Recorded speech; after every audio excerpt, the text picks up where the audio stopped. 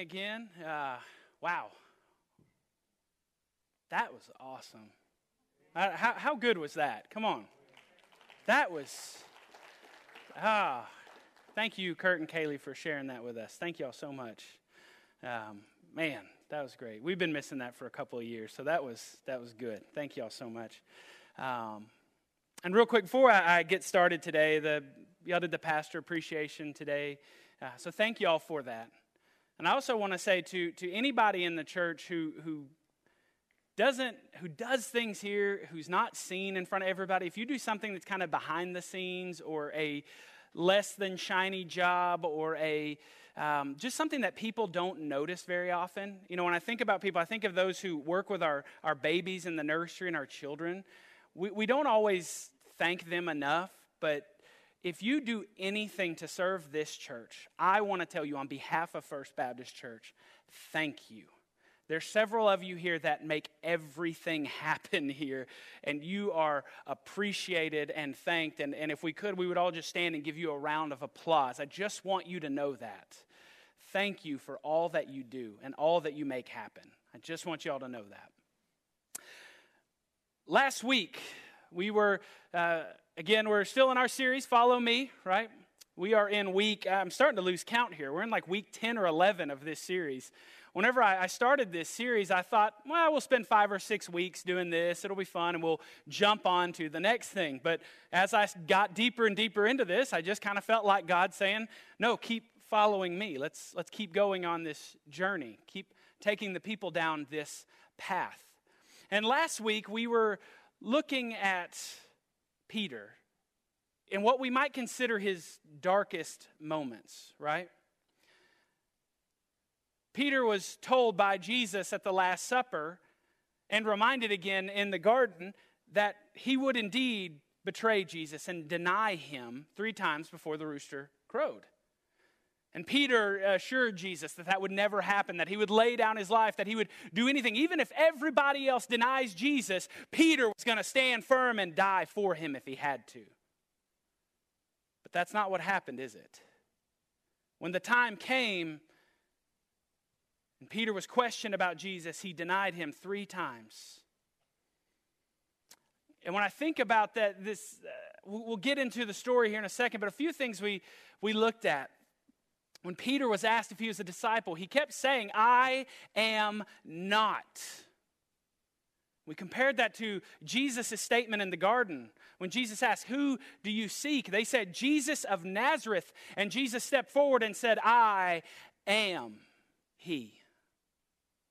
The difference between Jesus and Peter, we compared the I am and the I am not. But even in Peter's darkest moment where he denied Christ, even on the 3rd time, Jesus looking at him as he spoke those words of denial. You think all might be lost for Peter, but the good news of the gospel is that even in your worst, darkest moments, that the blood of Jesus rescues you from your sin. He rescues you from your darkness. So there's hope no matter how dark things may seem.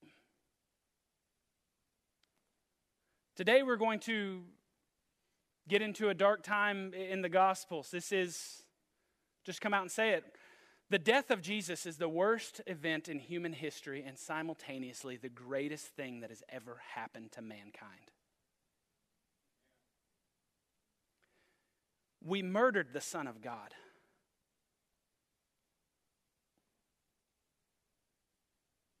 And yet his grace says, I'll bring you to life. That's the God we serve.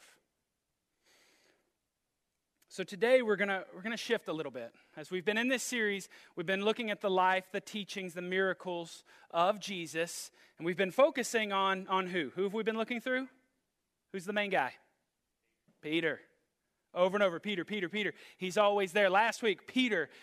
This week we're going to shift a little bit, right? Peter's been the guy we've just been honing in on the whole time.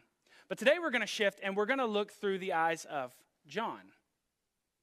We're going to take a little bit, we're going to step out of this and look through the eyes of John. The reason for that is, as you're reading the Gospels, when you read Matthew, Mark, Luke, and John all together, Peter's denial is the last time for a while that a disciple is mentioned specifically by name. Now, we can assume that what Jesus said was true, right? He told them in the garden, when the shepherd is struck down, the sheep will scatter. And what happened?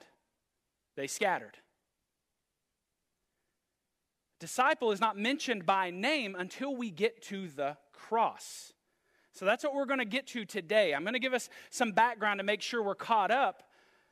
But in the Gospels, if we're looking through the eyes of the disciples, aside from the public spectacles of what happens to Jesus, we can't say for sure what was eyewitnessed by each one of them. We'd have to be reading into the text, reading things that it doesn't say. Okay? So that's where we're going to shift to John. So from Peter's denial to the death of Jesus, there's a big gap in here, right? We've seen this happen in the Gospels before. There goes a couple of chapters without mentioning anyone by name. Again, that last moment last week, Peter's worst moment, at his third denial, whenever he said, "Man, I don't know what you're talking about." As he was still speaking, the Gospel of Luke tells us, it says, "And the Lord turned and looked at Peter." Again, those words coming out of your mouth, "I don't know Jesus." And in that moment, he locks eyes with you. And you remember what he said, that you would deny him.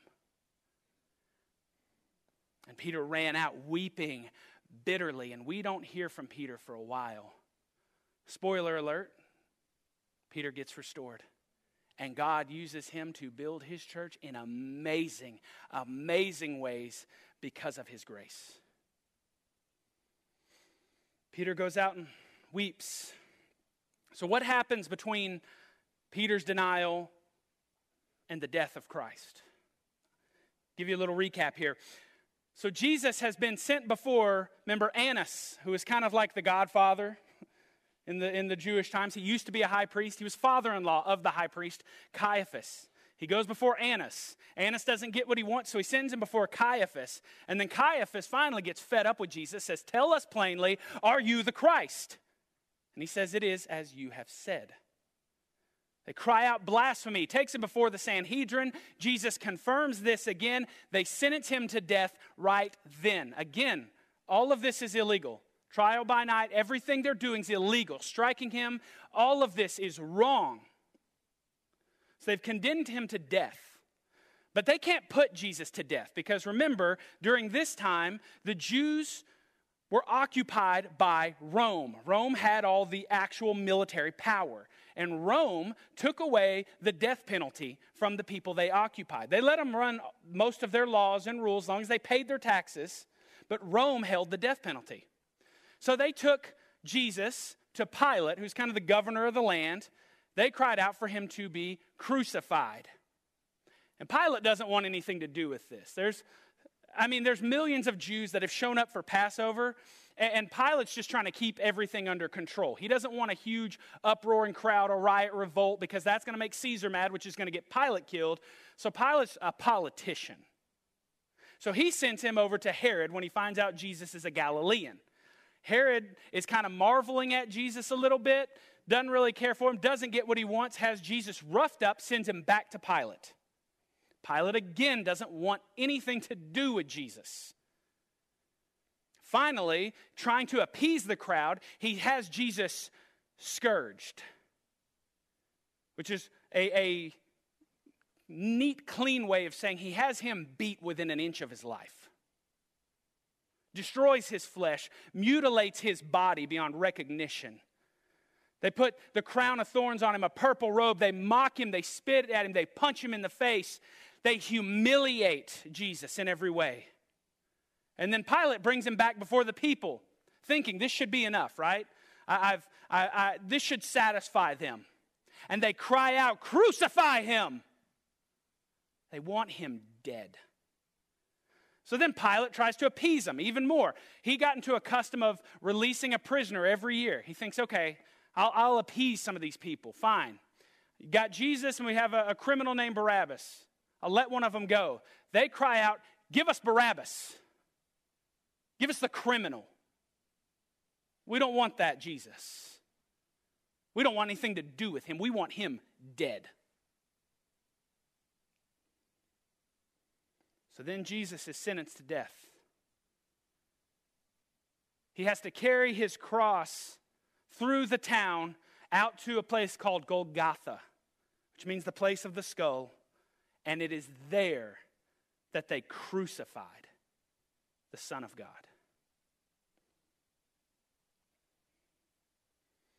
When they crucified him, they nailed him to that tree. A spectacle. They raised him up for everyone to see. What you have to understand about crucifixion is crucifixion was the way Rome reminded everybody, don't mess with us, we are in charge. When they crucified someone, when we see the paintings of Jesus, we see the movies, we always see him a little bit dressed. No, they stripped him naked after they beat him. Crucifixion was not only excruciating, it was humiliating. You were raised up so that as people traveled into Jerusalem, they would see you for miles away. Rome did that to remind people Rome's in charge. Man trying to play God. So when they nailed Jesus to that tree and two others were with him, Pilate had a sign put up on his that said, here's Jesus of Nazareth, King of the Jews. And they raised him up for all to see, just as Jesus said they would. And as Jesus is on the cross for the first few hours, the scriptures break it down into the first 3 hours and the last 3 hours. The Gospels, specifically Mark and Matthew, tell us it was the third hour when they crucified him. And at this time, as they're crucifying him, again, he's been already beaten to death, exhausted, humiliated, rejected, every horrible thing that could happen to you all at once. As they raise him up, Jesus cries out, Father, forgive them, for they know not what they do. I'm going to be real honest. If I was being crucified, I don't think I would have that in me. That's the difference between God and us. As we were putting the Son of God to death, he was interceding for our forgiveness. And as to fulfill the scriptures, the soldiers cast lots for his clothing. Again, he had that sign over him. There were two criminals with him. And the Jews mocked him and despised him. The soldiers mocked him and despised him. And even one of the men dying with him, raised up on a cross, rejected and ridiculed Jesus. But one of the other criminals with him, instead of rejecting Jesus, he repented and received Jesus. And Jesus told him, you will be with me this day in paradise. To the very end, Jesus, there he is offering forgiveness. And then we come to a portion that among the very few that are at the cross, again, I mentioned we have Peter, denial, and then we don't hear from any of the disciples in particular by name, right? All the men specifically that Jesus chose to be his disciples, they've all scattered. And who's at the cross? A few women and one disciple is named.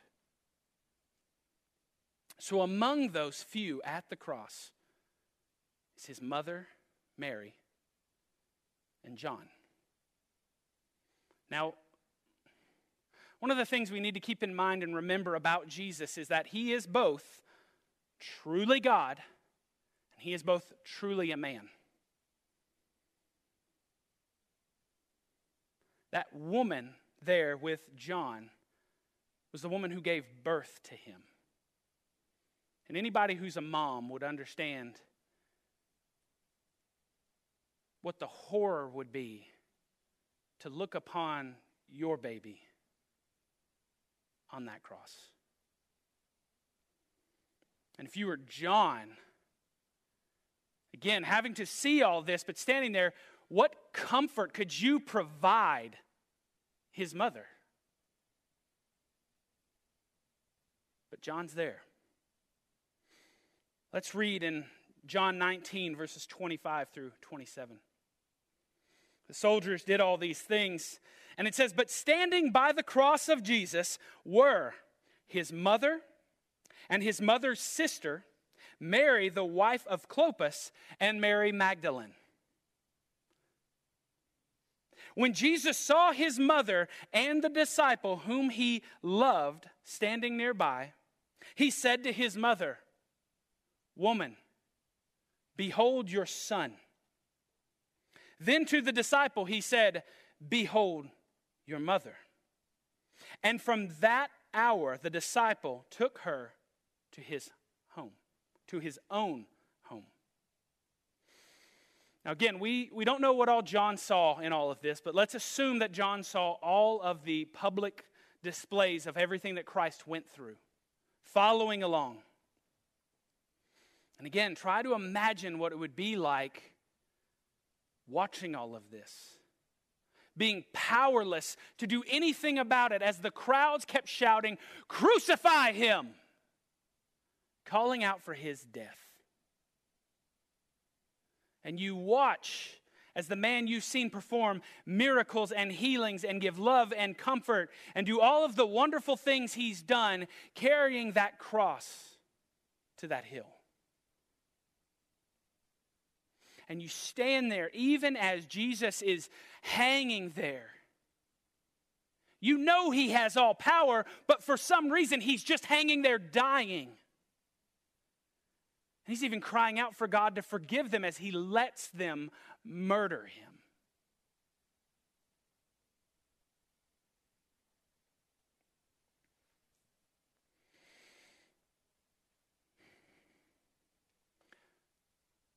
Last week we finished on the moment when Jesus looked at Peter. Peter denied him and he looked at him in that moment of denial. But in this moment, we see Jesus looking on John, and what does he find?